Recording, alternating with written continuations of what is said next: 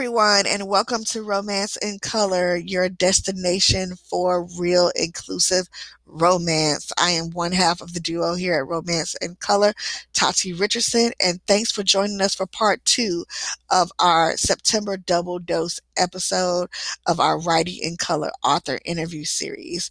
Today, I have an amazing interview with one of my favorite authors ever, the one, the only LaQuette. I'm such a fangirl of LaQuette.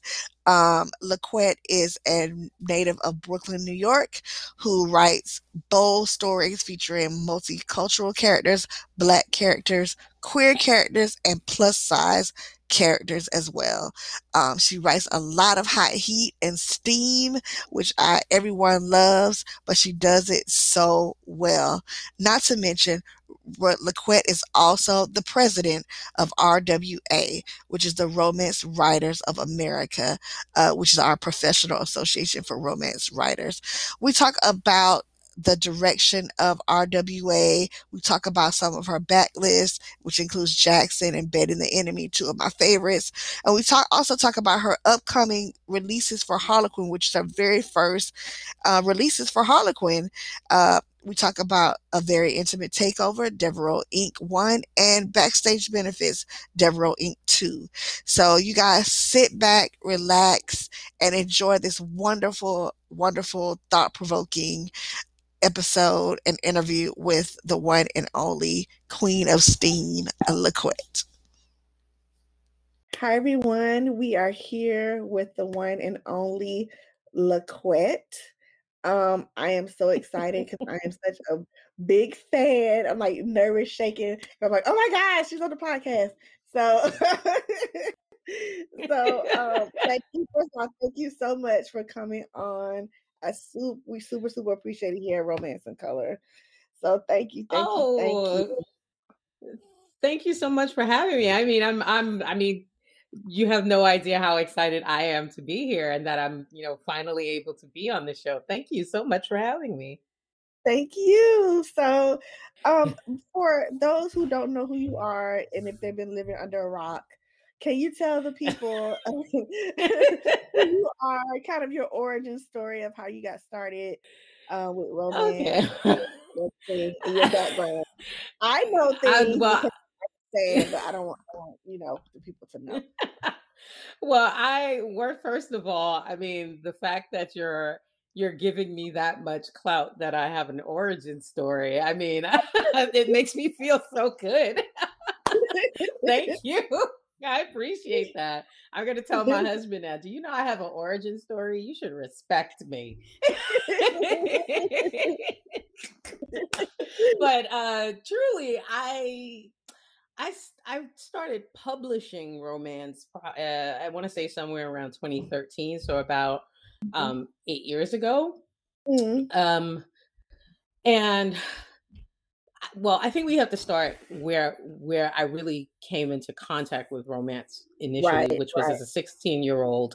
I started reading romance when I was a junior in high school, and one of my friends would come to school every day with one of these like little tiny books that I now know as Harlequin Presents. Mm-hmm. And I used to see her, and they had those like those clutch covers. Yeah, and so I would say to her, like, why do you bring those trashy books to school every day? Trashy? Oh my God. Yeah, I will not lie. That is exactly what I said to her. And she looked me in my face and shut me down with 5 words. Have you ever read one? Yeah. And I was like, well, she was like, well, then before you judge, you should actually pick up one. Mm-hmm. And she said, and I'm going to start you off. I'll give you this one and you can go home and read it. Mm-hmm. So I remember very vividly, like reading that book all the way home on the bus ride from school and literally holding up in my room all night long and not coming out of my room and finishing that book. And when I got back to school the next day, I gave her the book and she said, you finished it? I was like, yeah, do you have more? She's like, yeah. So I exhausted her supply of Harlequin Presents. And she's like, okay, now you're gonna have to go get your own. So I'm like, well, where do I get these from? She says, I go to the library and get mine. You can go do the same. I don't even think I had a library card at that time. I went Mm. and got a library card. I applied for one just so I could be able to get these books. And I would get like a whatever the maximum was, which is like probably like 10 books at the time. Right. I would pull out like whatever that max number was, I would pull out those amounts of books of romances from the library. Mhm. And I think the librarian, like the library was directly on my bus route home. I lived in Brooklyn and I used to have to take I went to Erasmus Hall High School and I'd have to Okay. take the B35 from Church and Flatbush to I think all the way to Brownsville, which is where I lived at the time. And Okay. it stopped on East 98th Street, which is where the library was. So the bus stopped Mhm. directly in front of the library. And Mhm. I would get off the bus every day, take the bag of books I had gotten the previous day or previous day or day or two, 2 days before, come back and the librarian would say, but you just took these out. I'm like, I know, and I'm finished and I need more. And she's like, there's no I'm way a you're little reading both. all of these books. I'm like, yeah, Yeah. I am. Yeah, I am. Wow. So that's how I got started. And that probably continued on for about 2 years. Mhm. Um, until I don't know that it was a conscious thing in my head that made me really notice what was happening. But I started to kind Right. of pull away from those Harlequin presents, and it wasn't that the stories weren't any more engaging.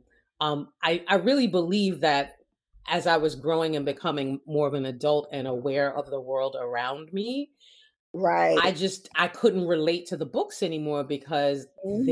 there was never anyone in the books that looked like me, that sounded like me, that came from places like Brooklyn. All of the places that they came from were in Europe or some other exotic place, but never like places that I would recognize as a broke kid in Brooklyn. So So it's all it the sheiks and princes and billionaires and all ex- that good stuff. exactly. So it was never anything I could really relate to. So I stopped reading them. And I was actually having this conversation with my editor last night where now looking back and as an adult and knowing Harlequin's history a little bit, I do realize that they did have Kamani and the like around that time, and that Mhm. there were black romances out. But the problem was they just weren't, either my library didn't stock them, or I hadn't been trained yet as a black reader to go into the African American section to look for books.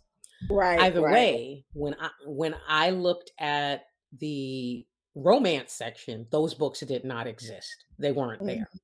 And Mhm. since, again, as I said, I wasn't trained at that point to understand that if a book was written by a black author, it didn't that superseded genre that instantly would go into the African American section. I hadn't been trained Right, that way or conditioned for that. So when right. I'm looking for romance, I'm going to go to the romance section, and there was never any books about black characters falling in love in the romance section.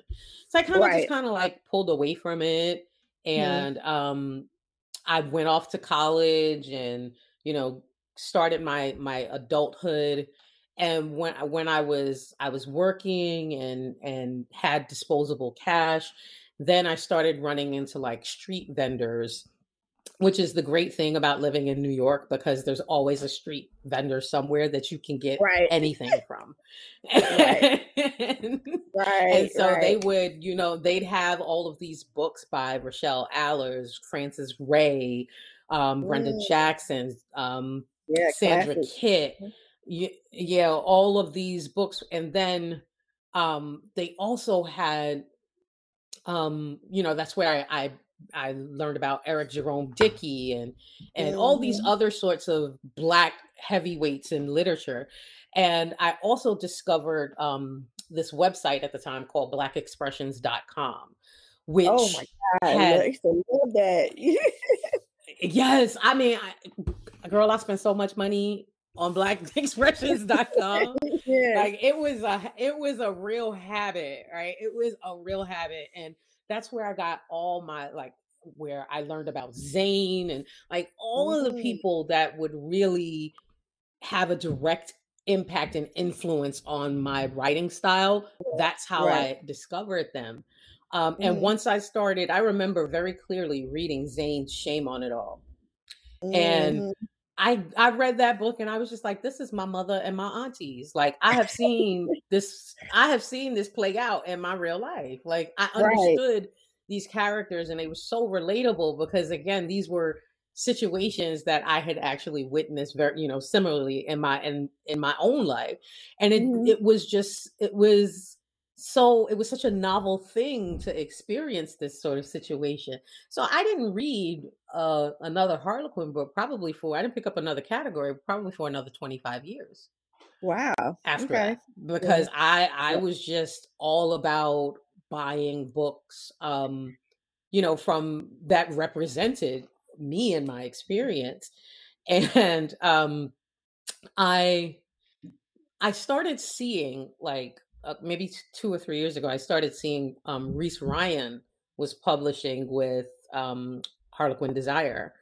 Mhm. And what caught me at first was the covers. Their covers were Pretty. gorgeous, Mhm. and they were featuring all different types of diversity on these covers. Yes. And the first one I saw, I think, was Off Limits Lovers, which featured a black woman with box braids. I lost my damn Yes. mind. I saw Yes. that and I was just Yes. like, what? Wait, wait, Yes. wait. When did this happen? How come nobody called Mhm. me and told me? Because when did Harlequin start publishing books with box braids on the cover? Right, right. And and I would see these covers come out periodically, and I hadn't really started reading them. But after a while, I was like, you know what? I'm really intrigued by these covers. I'm gonna go and get these books. So I bought up a bunch of Reese's books, and these books were real black folks in them. Mhm. And I was just like, wow, like I know these people. But even still, I was very like hesitant at that point to really sort of get back into the whole Harlequin, reading Harlequin categories again. But the Mhm. more I saw these kinds of books come out, the more I wanted to actually like, read them and possibly write them. Right. Now, I had been publishing at that point for quite a while. Like I started out with self-publishing. I did not know what I was doing. And so, of course, initially it didn't go well because I had no clue what I was doing. Right. And then I published with some small presses where I kind of learned the industry and the business, Hot Ink Press being one of them, Lucid being another. And where I started to learn industry standards and things like that. And at through those sorts of situations, I went to a conference, I want to say somewhere around 2014, 2015, maybe, where my now agent, Latoya Smith, was there as an editor from Sam Hain. Mhm. And I was a contest finalist in this at this conference, and I remember sitting. I was at some sort of like a showcase or something, and she walks up to my little stage. She's like, "Well, hi, I'm Latoya. I'm here from Sam Hain, and I was expecting that you were going to come see me." And I was like, "Why? Like, did I Right. know we to make an appointment. Like, why were you expecting? She's like, well, you are a finalist here. You're a woman of color, and I came here looking for good writers, but especially good writers of color because Right. I'm trying to diversify our acquisitions. Mhm. And I was like, wow, okay. And at the time, I was working on something, but I didn't really have anything to give her. So she was like, well, when you're finished with it, which was probably like 8 weeks later, I was finished with it. She's like, when you're finished with it, here's my card, email it to me, give me a call so we can, talk about this. And Mhm. I busted my tail to finish that book, which would become Lies You Tell. And Mm. by the time I finished it, maybe 8 weeks later, Sam Hain announced that they were closing. Oh, wow. So I was like, how? Like, what? No! Like, I was Oh gosh. like, right? Right. But it turned out to be a really good thing because I mean, not that Latoya lost her job, of course, that was terrible. But Mhm. what was born out of it, she became an agent. Right. And when she became an agent, instead of becoming an editorial acquisition for her, I became a client for her. Mm. And we've been together ever since. And Wow. she's been like fighting with me in this industry to try to make a way for what I write, which is a very realistic view of Black folks, right? Right. And not just what the industry says we can be. It's we come from all different walks of life. We are not a monolith. But unfortunately, in publishing, we sometimes get typecast into these certain roles, and when you don't write about those things, then your work doesn't really seem to have the same sort of value. So Latoya has Yeah. been instrumental in getting me to these places where I was able to publish and publish successfully, and she was absolutely instrumental in me being able to connect with Harlequin and forge a publishing partnership with them. Because when she I guess that the an editor from Harlequin named Charles Greensman, he contacted her and was like, hey, so let's meet. And I think it was an RWA conference 2019. Mhm. And he said to her, let's meet and let's talk about some of your clients. And she's telling him all about these clients, but she didn't mention me because she knew that I had no interest in publishing for Harlequin. So Mm. she's telling him about all these people, and he says to her, that's great, but what about Laquette? Mm. She's like, Wow. well, uh, I can ask, right? Because she knows who her client is. She knows how I get down. So she she had she set up a meeting with me at the conference, and she's Mhm. like, listen, this man from Harlequin is asking for you to submit to him. And I was like, submit what? For what? And she says, he wants to acquire your work. He wants you to submit something. And my response again was, for what? Right. Right. And it wasn't that I was being facetious or anything. It was, I knew that I believed anyway that my voice, and I believe my voice was too Black and too Brooklyn, and I actually went on to tell that editor those words specifically, Yeah. Too slow. because Too I soulful. yeah, Too like I soulful. was Yes. too soulful. My Yeah. character's code switch. These are all Mhm. things that I did not believe Harlequin would their readership, not the companies specifically, but even their readership, I didn't really think would be conditioned to receive a book like I wrote. Right. So she convinced me I wasn't going to go talk to this man, and she told me, just go talk to him. If it works, it works. If it doesn't, it doesn't. But at least go have the conversation. And he and I connected, and we had a conversation, and I told him the same thing. Listen, thank you, Charles. I appreciate it. I'm very flattered that you are interested in talking to me. But the truth of the matter is I don't think my voice would fit at Harlequin. I think it's too Black and too Brooklyn, and I have no interest in changing that. Like, those are very intentional things. Right. Right. So but he was smooth with it. I give him credit because he was like, okay, I hear what you're saying. But I actually read under his protection, and I think you have a perfect voice for category. And I Mm. would really like to see you submit something. And for me, I was like, wait, he actually read my work before he came to talk to me? Wow. What? Wow. That's rare. So that is rare. So it really, really is truly rare. So after having that conversation with him, I was like, all right, what do you want to see in a book?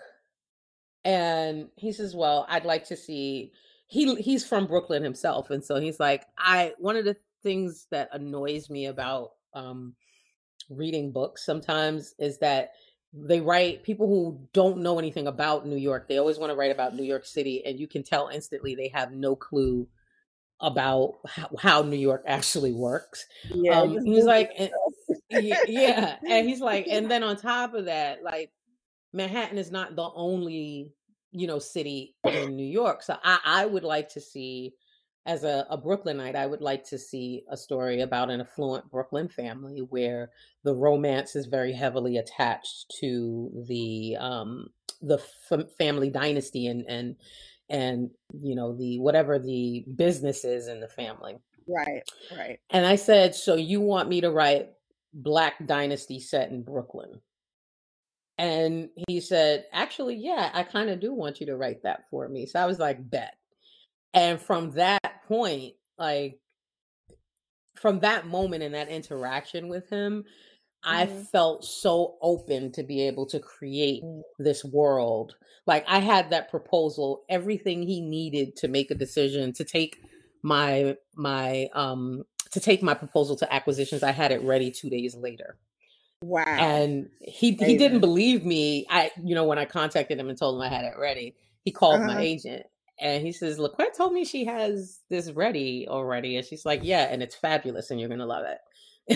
He's like, "It's only been 2 days." She's like, "Yeah, that's my client. That's how she gets down." Wow. So, and it really was a match made in literary heaven.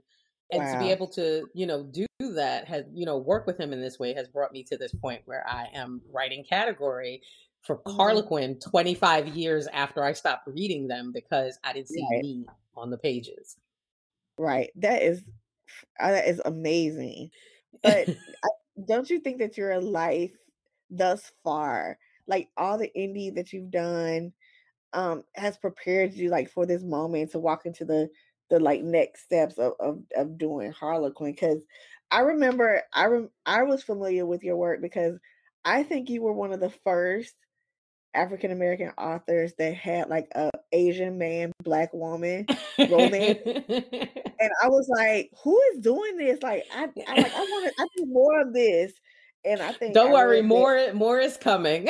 I think I read Better the Enemy, and I was like, "Okay, Mhm. so, who is this person, and how can I get more?"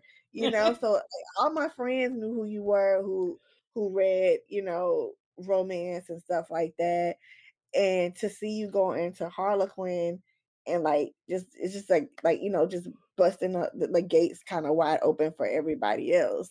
So it's just, like, amazing to me, like, I just can't, like I'm, like, fangirling, like I said before, because I've just known your work and who you are and how you've, like, advocated and pushed so much for specifically Black women and Black romance to be at the forefront, with all your Mhm. advocacy, with the work that you're doing. And it's just like, what I'm saying, you put your money where your mouth is, you have all your cards on the line, you are who you are. And it's just, what I'm saying? It's just who you are and being authentic is truly, truly paying off. So I'm just like, Well, I mean, thank I can't. you. Yeah, I just can't. I mean, I don't have to say that, but you know I this. mean, I greatly, I mean, I don't always know it because I will tell you that when you're in the thick of things, it doesn't always feel like things are Mhm, actually moving. And don't get me mhm, wrong, like there's so much work to do in publishing with respect mhm. to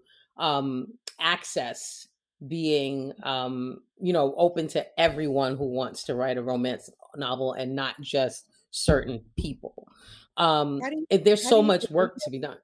yeah, how do you think we can break through, like, and there's so much gatekeeping. How do you think we as Black writers and even, romance enthusiasts kinda break through to those gatekeepers and say, "Hey, I'm writing this," or, "We wanna see that." How do we do that?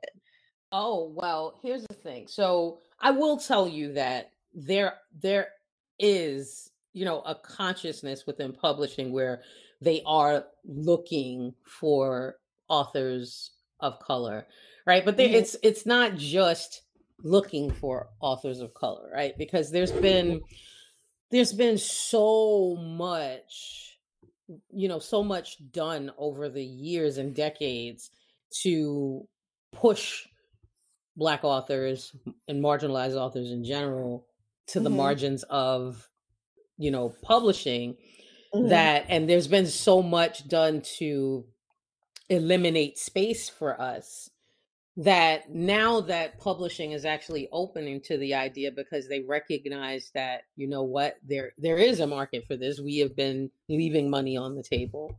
Right. And they want, they realize that, we if we want to survive as an industry, publishing really has to diversify, because we have all of these young readers in YA is doing, there's so much diversity in YA and fantasy and stuff like that. And Right. romance is so far behind them. Mm-hmm. So what's going to happen is, when those readers age up into adult romance, they're going to come to adult romance expecting The all of same. that diversity that they Right. saw in YA, and Right. it's not going to be here. And when that Right. happens, they're going to lose those readers. So Right. adult publishing has started to realize, you know what, we got to get ourselves together and do what we have to do. Mm-hmm. So, but even though they are putting forth initiatives and things like that bring um to bring Black authors into the fold, there's a Mm-hmm. lot of mistrust there, right? And I Right. will not Right. and it was obvious in my own way in which I came to Harlequin. I was extremely mistrustful. I didn't, Mm-hmm. and I made no bones about it. I was very Mm-hmm. honest and upfront about um my preconceived notions about dealing with them. So it's not just we opening the doors to Black authors. It's also doing that outreach, understanding that, you know what, they're not going to be trustful of us. They have a reason to mistrust us, right? They're not Right. imagining this, right? They have a Right. reason to be mistrustful of us, and we've got to work through that. So it's like, when you get an ex who's messed up, they've got to jump through some hoops, Mm-hmm. to before they Yeah. win your trust again. And I think that's Mm-hmm. sort of what publishing has to do. Like, keep Mm-hmm. trying it. Everything is not gonna work the first time, but you Mm-hmm. have to keep trying it until you convince people to come in. But also, when they do come in, you have to provide the support for them for their work to be successful, because sometimes publishers will contract Black authors, but we're not given the same necessarily like marketing budgets or support Right. that Right. other authors get. And so that Right. can also impact our ability to succeed. And it becomes this sort of self-fulfilling prophecy almost, that, oh, see, these books don't sell. But it's not that the books don't Mm-hmm. sell, is that you have to do the same things you do with white authors. You have to, and you might even have to do a little bit more when you're bringing in new voices, because you've got to prepare your readership for that. Yeah, So I mean, yeah, yeah, you it's a outlined long it so process. well. Yeah, because I think as a person who wants to get into writing, and as a person who is a romance fan, Hmm. when you hear about the stories of, oh, I had this great contract, then I got dropped, or I had this, nobody's marketing my book. It makes you like not want to even Hmm. a purchase or support the publishing house, or be It's even, true. as if you're a writer, want to even submit to them. So yeah, It, I definitely get what you're saying about that. Like they have to mhm. talk, not only talk the talk of bringing them in, but they have to, retention too is also key to making it work. Exactly. Exactly. Mhm. Mhm. Yeah, so, like, you've gone from, like, indie author, and I don't wanna get into too much of the stuff with RWA, but I know as president of RWA, you're poised to, like, take the organization to another realm of leadership and stuff like that. Like, how do you envision it changing in the next few years or so? What are your goals for, like, some of the same things we were talking about, attracting Black authors to kind of come to RWA, or, have RWA like support Black authors and other authors of color. Well, for me, the most important thing I can do in my opinion, is to try to, in some way, be the link between Mm, Black authors and publishing.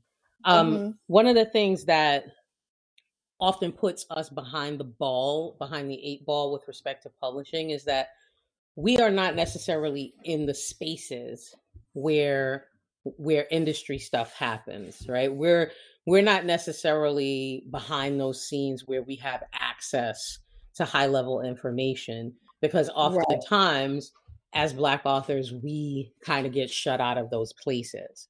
Right. And my goal has been to sort of open that up and make sure that that information is accessible to Black authors so that they can take it and do with it what they will. So whether that Mhm. is them seeking out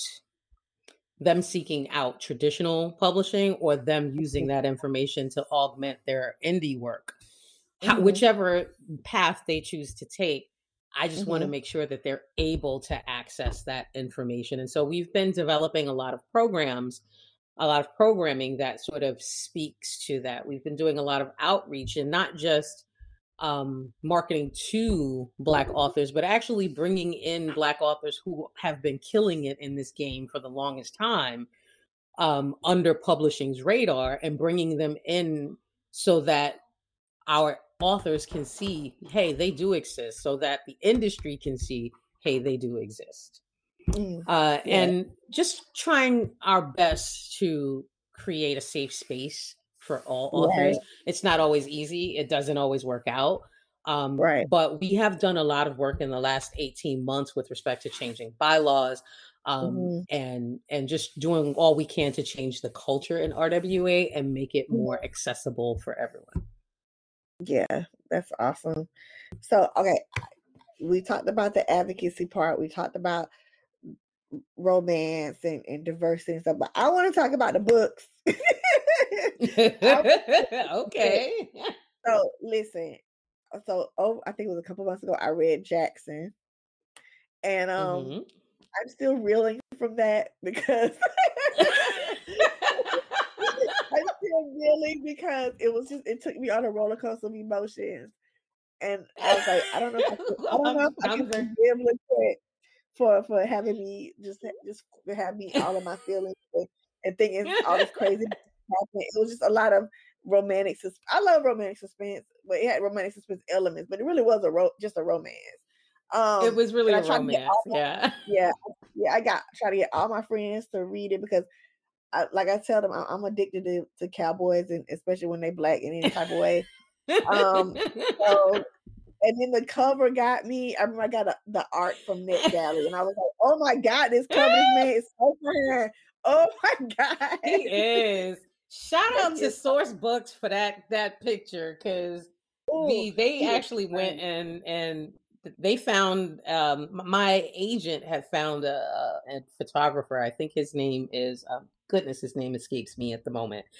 Mhm. I'll find it afterwards and email it to you. But Okay. my agent found this photographer on Instagram who literally exclusively shoots gorgeous Black Mm, men of all shades. mm, And mm, Source Books went to him, and they got that act that model.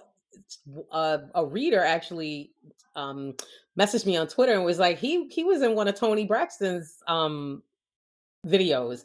I was oh, like, really? wow. Now I feel like I'm kind of famous because I share somebody with Tony Braxton. So I feel like I'm famous by association now. Not that Yeah, I've actually done anything to be famous, but I'm like two yeah, steps removed from Tony in my head. yeah, yeah. So he that shout out to Source Books for that amazing cover. It is gorgeous. He is gorgeous, and I do frequently look at it and just pet it because he's gorgeous. It got so bad, LaQuette, I'm just gonna tell you. If the book is really, really good, what I'll do is I'll read the book and then I'll turn around and listen to the audiobook. And I did it. I listened to the audiobook and I and I was like, okay, this it was a lot. I was like obsessed with it for like a couple months. So it did a Oh, I'm number on me. so glad. And I heard word on the street is I heard you got a couple more coming out based on what Yeah, kind of well, revelation. No, yes, the no, the maybe so. I can tell you that there's at least one more of those books coming out. Okay. It's already in the can. It's just a matter of edits and stuff like that. But that book has Okay. already been written. Okay. Colton and Seneca will be the Mm, hero and heroine, and that book mm. is filthy. It is so Oh filthy. God, It yes. is so filthy. Oh my God, I cannot wait. 'Cause you write I mean, such good. Jackson Oh was my God, Jackson he was was good. nice and mellow, but this book is filthy, and to the point that even my editor was like, "What happened?" Like, I don't know. I was trapped in the house with kids during the pandemic when this book was Yes, written. Like, yes. maybe I don't know. Maybe my creativity, just went awry But because of that. you But you write such good steamy scenes in general though. And they're oh, not thank you. they're emotional and they're steamy, you know what I mean? Like, it's not just steam for steam's sake. Because sometimes you read books and you're just like, "Girl, you didn't have to add all that." It's like, "Come on, come on, honey." But, like, add the steam and the emotional, like, undercurrent of it. So I especially Well, with thank Jackson, I felt you. that. So I know if this is gonna be filthy, it's still gonna have that emotional It is. undercurrent. It's gonna be like have the betting the enemy kind of filth level to it. It is Mm. really I mean, Colton is just a dirty boy. He really is. And Seneca just she benefits from that quite well. Oh, So I wow. happily so. I'm not gonna give away any of Jackson for though even though I recommended it on a book list, a couple, well, when it first came out, I recommended it on the book list, but, I Mhm. y'all just read the book. That's all I gotta say. Speaking of, like, sex scenes and stuff, how do you get in, like, the mode to write those type of scenes? Like, do you have playlists? Do you, Oh, have to watch some absolutely. stuff? Do you, It's absolutely a playlist sort of situation, and sometimes it could take a couple of days of me like getting to that point because I can't always Mhm. write sex scenes like on demand, right? Because Right, there isn't right. an emotional component to it. It is very emotional for me. So Mhm, music helps me emote. It helps me get in the headspace and the emotional space of whatever it is I'm supposed to be feeling and mhm. conveying in my books. So when I know I usually to get through the whole writing process, I'll usually write the book and just Mhm, put just write in like a put a placeholder and say they have sex here. And then when I'm finished writing the story, I'll go back in and put in the sex scenes. And generally what I'll do is I have a playlist that is just all about the filth, right? It's all about getting your swerve on. So there's got to be some Pretty Ricky on there. There's got to be some Trey songs. Oh, yeah. Um, there's like every sexy song that I have ever, basically every hip hop and R&B sexy song that I have Mhm. loved from being a 90s kid is Yes, on yes, that playlist. yes. Yeah, that's why I feel you my peoples, because 90s R&B hits different. It just hits it different. it does. These two Girl, I can't these wait for 2 tomorrow things until that doggone Aaliyah joint drops tomorrow. Like I don't even I know what to do with know, myself right now. I know. I mean, the new the I'm 40, I'm 43, I'm about to be 43. So, I mean, the new stuff is like, it's okay. I feel like the It brothers just just like, they not doing it for me. They just It's sing too not. light. They not, It's just not you me. know, it's not like some Casey and JoJo, like where No, you exactly. feel it, like they come begging, that begging quality, that Keith Sweat quality, right? Like Yes, yes, yes. They don't beg. They don't they beg don't anymore. beg like Yes, that anymore. So yes, that's they the do kind not of music beg. I listen to. And sometimes it may Mhm, take a couple of days of me like just playing those playlists over and over and over again in mhm, my in my head just to be able to get my head right and then I'll mhm. sit down and kind of, start writing it. Outside of the sex scenes, like when other scenes get really, really hard and really, really tough, and you're in the weeds and you're just like, okay, I don't know where to go. How do you break out of that? Like when you're like, okay, I don't know where to go in this novel. I don't know how these characters are supposed to Well, act or feel. How do you like get out of that? Like there's like a block well, there. I will say that writing for Harlequin has really sort of helped me with that in the sense that Harlequin requires you to provide synopses of every story you write for them. Mm. Which I hate because synopses are evil. And I feel like, my logic is, why do I have to tell you about the book if I'm going to write the book, right? But, Right. but I will say that having had to learn how to do that as a course of business and how, to be able to adhere to their practices has Mhm. really strengthened my writing in a way that it has forced me to think out the story before I actually sit down to write. So I have created Yeah. like the roadmap for the story. It's not that I plot like every detail because I don't. I just Mm. know that here's the like overarching like big points of the story, Mhm. and I just kind of weave it together from there.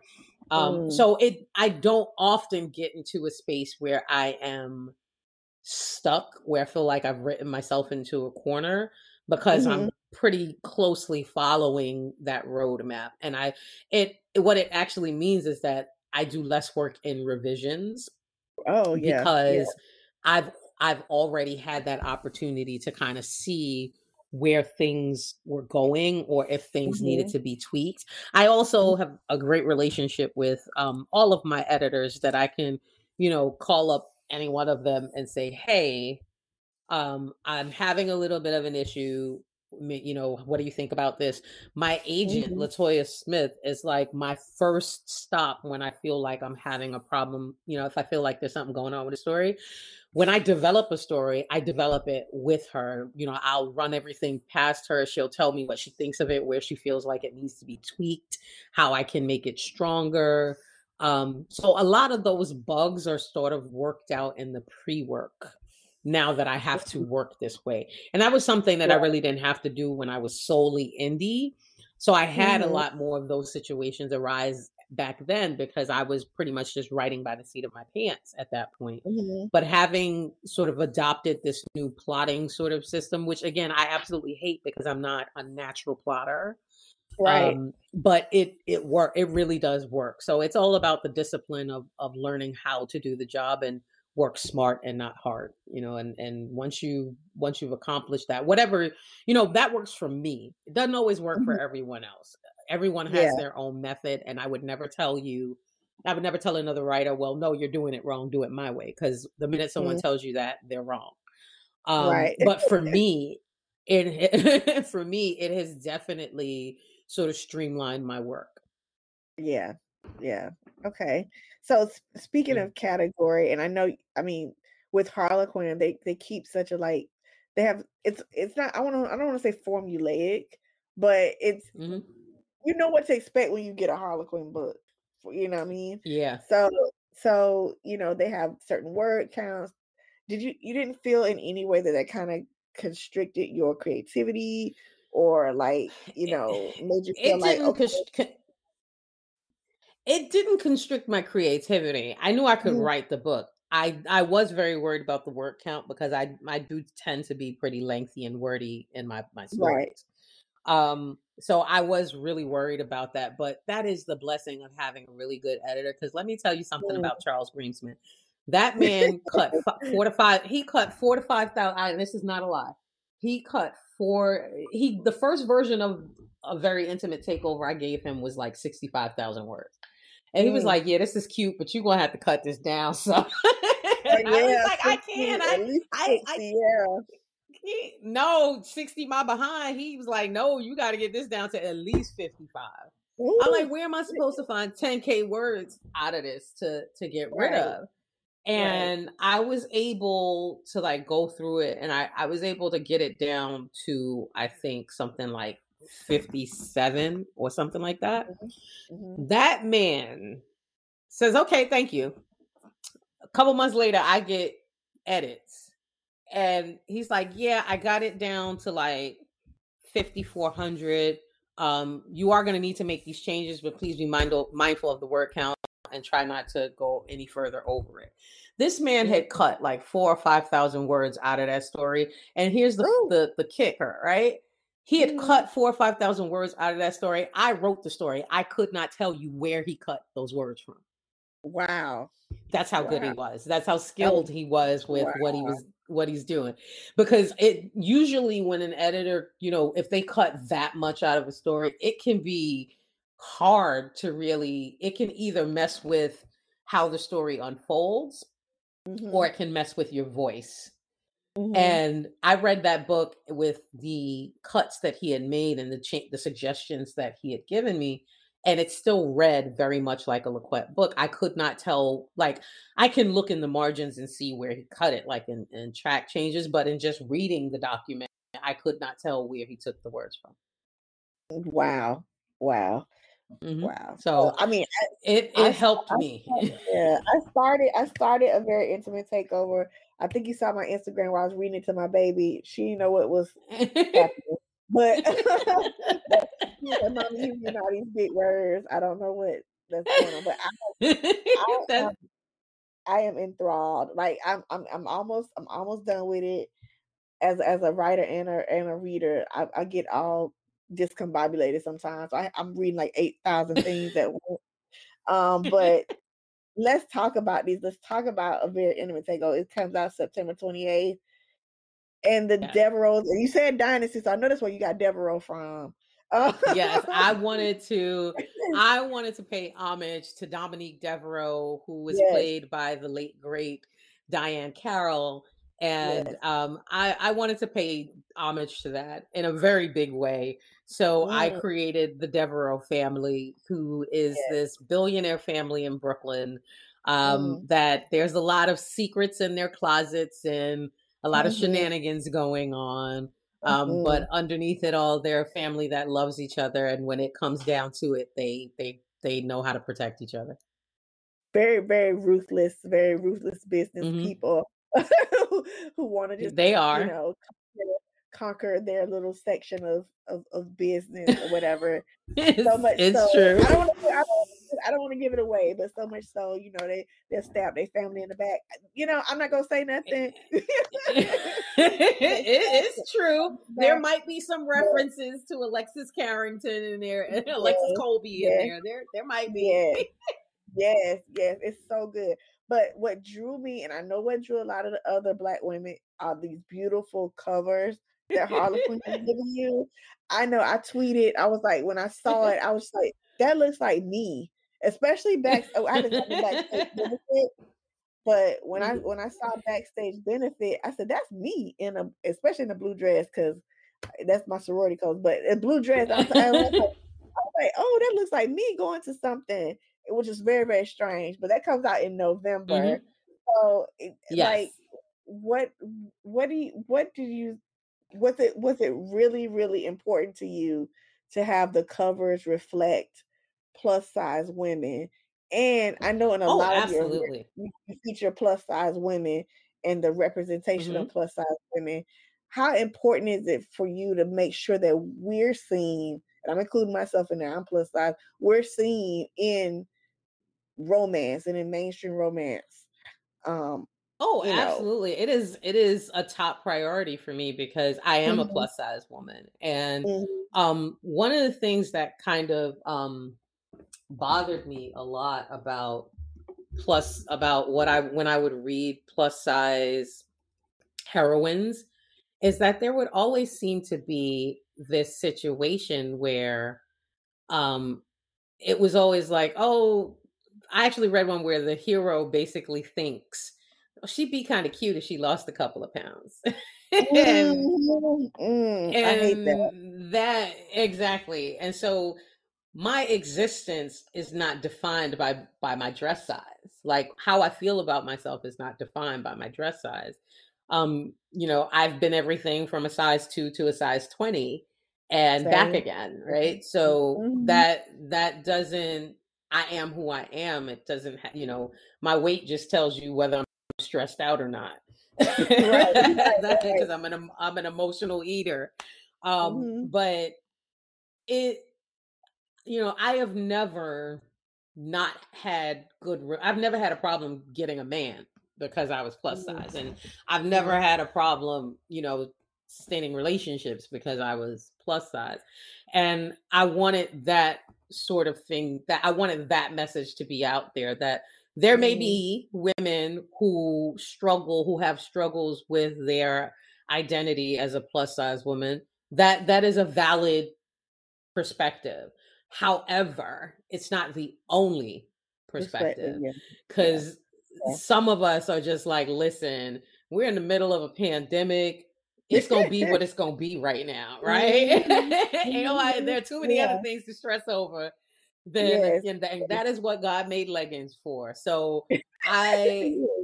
I wanted I wanted to write stories where plus size black women were given the glamorous treatment, were Mhm. allowed to feel themselves and be confident and be unapologetic in how they felt, how they acknowledge their own sexiness, and and have the men that love them be unapologetic. Like, if you've ever had the opportunity to read this book, I recommend it all the time. Jules Bennett wrote a book called California Dreams, Mm. and it's an interracial romance with a white man and a black woman, black plus size woman. And if you look on the cover, she is this deep toned sister with this luscious body, and this dude is just all over her, right? So I buy the book because the cover is gorgeous, right? But Mhm. I'm cautious because I don't know what I'm gonna see when I open the book.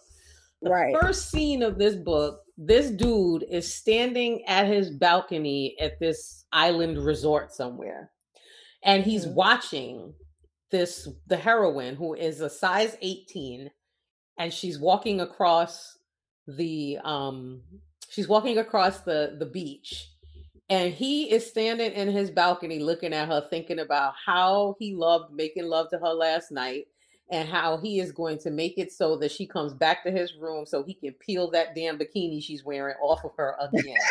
Like, that man stood there and just in his head ran down every curve that woman had, and how he just couldn't wait to get his hands on her again. Like, Mhm. and I thought, this is the most fantastic thing I have ever read in my life. Yes. Like, Yes. I want, this is what I want.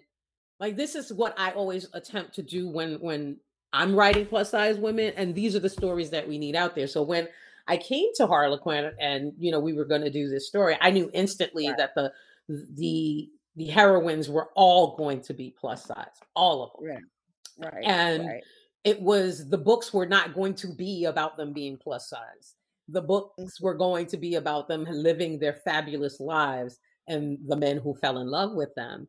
And I also wanted, when I write books like this, I'm going to write heroes that, want, like, love every nook and cranny that these women have. So Mhm. I that's how I celebrate us, right? Because I Mhm. want them to have partners who are going to be just as enthusiastic about their bodies as they are. I don't want them to be paired with partners who are going to ridicule them or think less of them in some way Yeah. because they don't have the typical body type that is perpetuated as beautiful in mainstream pop culture. So for Right. me, it was extremely important to have this representation, to have these men literally salivating over these Yes. women, because that's how it should be. Like, if you're going to write a romance novel where your heroine knows she's everything, then her man has to know that too, right? It Yeah. just has to be that And and if I could just keep it 100, way. I'm just like culturally, like I'm from the South, and um, big women reign supreme. I Exactly. mean, you know what I'm saying? Like Chris Rock used to say, "Big woman gonna go out. It don't matter who she out. She gonna go out tonight." You know what I mean? Like she gonna look good, gonna put on her It's dress, true. and she gonna go out tonight. So I don't culturally have those experiences where the men in my life or even the other women in my life put down or denigrate Mhm. or don't want to be romantic with or be seen in public with bigger women.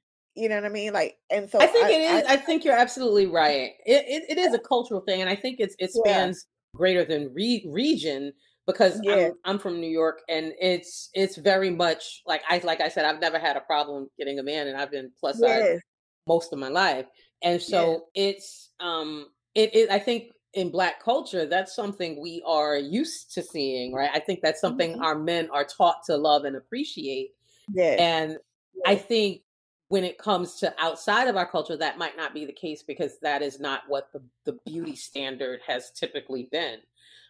But yes, for us, you're right. It's not like we know we look good. Like you can't tell us otherwise. You really just can't. yeah, yeah, yeah. Even now, as the body positivity movement is getting sort of co-opted by other people, Black women are still Mhm. like, okay, that's cute and all, but we know that we're confident and we look good and we can, keep moving, even if Mhm. you don't include us in these spaces. So, Listen, like, for yeah. ain't nothing some Spanx can't handle, right? And Right, it is what it right. So for you is. to for you to put I mean, you're bringing the glitz and the glamour of Harlequin and centering these plus size women is just like so beautiful for I know a person like me, a fan, to just be like salivating over. So I just cannot wait to like get the second book, even though I haven't finished the first one. I cannot wait to get the second book. I already pre-ordered it. So I'm just like Thank super, you. super excited to like dig into it. But okay, we're coming up. We're going over time, but we're coming up on the end of the interview, and I want to do like a little rapid fire question and answer with you. Sure. So sort of Sure. like James Lipton in Inside the Actor Studio, where we ask a few questions Okay. and you get like the first answer that pops into your head. So your Sure. favorite book as a kid. Uh, I can't remember like book titles as a kid, but the Mhm. earliest books that I remember like obsessing over were those as a kid were those Peanuts books. My mother Mhm. would buy me these Charles Schultz Peanuts books, and I read every one of them. As a teenager, like a preteen, Sweet Valley High. Like I was Oh, all into yes. Sweet Valley High. Yes, So yes. yeah. So do you like writing heroes or villains? Hero I'm all about the heroes. Like I don't like to make evil people. And even when my people are evil, there's there may be some sort of like reason for it, like in a very intimate takeover. There's once you get to the next set of books as the series, expands, you will Mhm. come to understand why the villain is the villain. Right, right, right, right. Yeah, I don't wanna give it away. Do you like writing love scenes? We talked about sex scenes and love scenes or dramatic Mhm. argument. I think both because oftentimes the dramatic arguments lead to the sex scenes. So That's I love them true. both. That's true. Where is your favorite place to write? In my office, I have a very lovely office that is so me. It is Mhm. varying shades of baby blue and white, and it is Mhm. perfect. And I keep my children out of it, so it can be the one perfect space in my house. Yes, yes, same, same. If you are into like books to movie, was there ever like a movie that you said was really, really good adaptation of a book? Oh yeah, the Thornbirds, that miniseries. Oh That my miniseries was god, actually extremely well adapted. I mean, there yeah. are a lot of years that are missing in the original that are Mhm. in the book, but for the most part, if you read the book, the miniseries is very close to it. Like it's almost a word for word Mm, adaptation. I remember that Mhm. series, like, my parents and my aunts and them, they were, like, just going up for it, like, they did not Mine miss too. it. We should have never been Oh, allowed. I was like 5 years old when that thing aired in 1983. there should have been no reason why I was allowed to watch that, but that I think really was just one of the things that influenced me and wanting to write romance, because you know, as problematic as that story is through today's context, you can't pry that story. You'll pry that story from my cold dead hands, because that book and the movie and the series, I mean, it's a perfect masterclass in angst and desire. It really is. Yes, it is. It really is. Kids, people younger than us don't know about that. Let me tell you, I actually own the digital movie, the digital version of it. And I love that story. Go on Amazon Prime, girl. It's there. I will. I promise I will after this. What, you read your book reviews or not read them? I think that each author has to make that determination. If you are a person that if you're a person that can't like take a hit, then don't read them. Like if you're gonna get mad about it and upset about it, it doesn't make sense to let something like that get in your head if that's how you're gonna react to it, right? If you're a person who can kind of, ignore everything else and get to the constructive part of it, and if you find that there's something in it that can help you improve as a writer, if you can do that, then fine. But if your feelings are gonna get hurt, then you shouldn't. There's no reason to. What is the last romance novel that you read? Saint by Sierra Simone, and when I tell you she broke me, she broke me. I literally had to call her up and tell her I don't like it took me 3 days after reading that book to be able to actually articulate to her what she had done to me with that story. It is that whole series, that whole Priest series is amazing. But I specifically have been asking for this book for 3 years. And in my head, she wrote it specifically for me. So when she and when she finally finished it and I was able to get a arc of it, I was just like, girl, like I don't even understand why I'm writing when you out here putting out stuff like this. Like, it doesn't even make sense for me to sit down. Both she and Naima Simone are like so amazing that I really do question my abilities. Like, they are probably the only 2 writers out there that make me question my abilities, because they are so amazing. Yes, they are amazing. The Road to Rose Bend is just. That was another one. I called her. I called Naima up over there too. No, I called her up and I told her, you are so wrong. Like, I was crying at the end of that book. When the pivotal scene where the hero, goes through and he goes back to his mama's house and he's going through it, I was in tears. I was like, you was dead wrong for this. Then at the end, you're like, okay, well, where's the next one? Yeah, so I'm very fortunate in that Naima loves me. So oftentimes I get arcs like way before anyone else does, and I get to indulge in that beautiful series because it really is an amazing series. Yes. What is your most favorite word or word that you use a lot in your writing? Oh my God, there's so many. It's not words. Sometimes it's real like phrases also. Phrases. So okay. narrowed gazes. Or my editor is like, he just narrowed his gaze like in the last paragraph. Can he do something else here, please? So narrowed gazes. What else is it? I mean, what else is one of my pet words? That's the only one that comes to my mind, but I know that there are so many others because I'm always getting called on them. Okay. If one of your books became a movie, who would you want to play the lead? It doesn't matter, any book. You can pick any book. Well, if we're gonna say a very intimate takeover, let's see. What is this woman's name? Danielle Brooks. I think would make a perfect tray.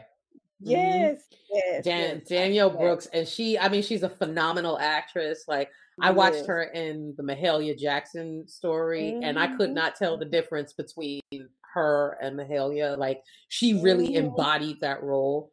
And I would like, if it were ever a possibility for this to become a movie, I would beg for her to be cast as Trey. Mm, What about the male? Morris Chestnut. Oh God, he's Morris so Chestnut. funny. Jesus. He is. He's just He's so gorgeous. funny. And I could see him and like pairing Morris Chestnut and Danielle Brooks together. Like, that would Mm. be, screen magic pretty Oh, I much. see it. See, I really do see it. Oh, I do see it. Um, so is there an author? Okay, if someone was new to romance, what Mhm. author, new and old, would you recommend for them to like get into Oh, romance? that is such a long list. I will say that my journey with interracial romance started with Sandra Kitt, Okay. and I I I I do believe that her book The Color of Love was the first interracial romance that was out. Um Mhm. it is it is a brilliant book. I mean, she is such a smart writer. I mean, she's perfection, really. But that Mhm. story is so deep and so amazing. Mhm. And she was writing in a time when interracial relationships weren't as commonplace as they are Yes. now. Yeah, kind of And taboo so stuff. Mhm. yeah, and she took you through like this really heart-wrenching story, where these two people are able to find love in a very unexpected way, even though they're going through some really different cultural issues that definitely impact the relationship. Right, right, right. Is there like a new author that you're like, this person is they got it? They're like, it's something about the way they write. Like you're um just I mean, I can tell you about my contemporaries, which are, of yeah. course, Adriana Herrera, I think is Yes, amazing. yes, Naima Simone, of course, yes. Sierra Simone. I mean, these are people that are auto buys for me. Like, if they have Mhm. a if they have a book out, they send me the ebooks, but I go buy the print books because I want Right. physical copies of their books, because they're so good. Yes, yes, yes. Okay, and I have one last question. When Sure. it's all said and done, what do you want readers to say about the books you write? I want them to say that in my books, all people found love, like without Mm. qualification. Um, People found love, people loved and were loved because of who they were. And that's it, and that's all. Oh, that's awesome to end this beautiful conversation.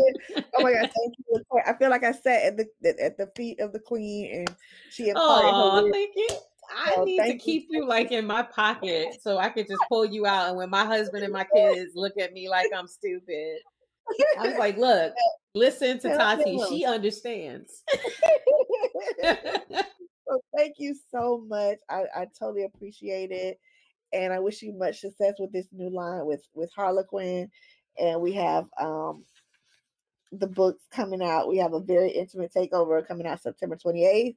And then Yes. Backstage Benefits comes out, I know November, but what's the exact date? Do you know? Actually, it's on my birthday, November 30th. I don't know who told November Harlequin I want to work 30th. on my All right. birthday, but All right.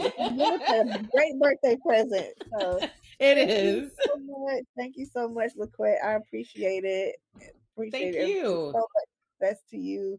And I love you down. I don't even know you, but I love you down. I appreciate it, and I feel the love, and it's so reciprocated. Thank you so much.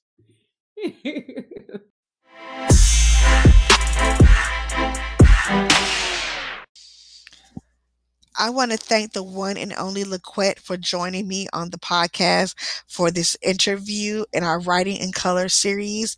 What a way to cap off September. Um, if you want more information about LaQuette and what she writes, she's everywhere on social media, on Twitter, on Instagram at LaQuette Writes, LaQuette Writes. You can also find more information about her back catalog as well as any of our other projects at laquette.com, LaQuette.com. And don't forget her upcoming releases for Harlequin, A Very Intimate Takeover, Devereaux Inc. 1 comes out September 28th, and Backstage Benefits, Devereaux Inc. number 2 comes out November 30th. And if you also want to know more information about the Romance Writers of Association, and what they are doing for romance writers, please visit their website, rwa.org. Thank you again to LaQuette. And we will see you next time on the podcast. And toodaloo. Talk to you later. Bye.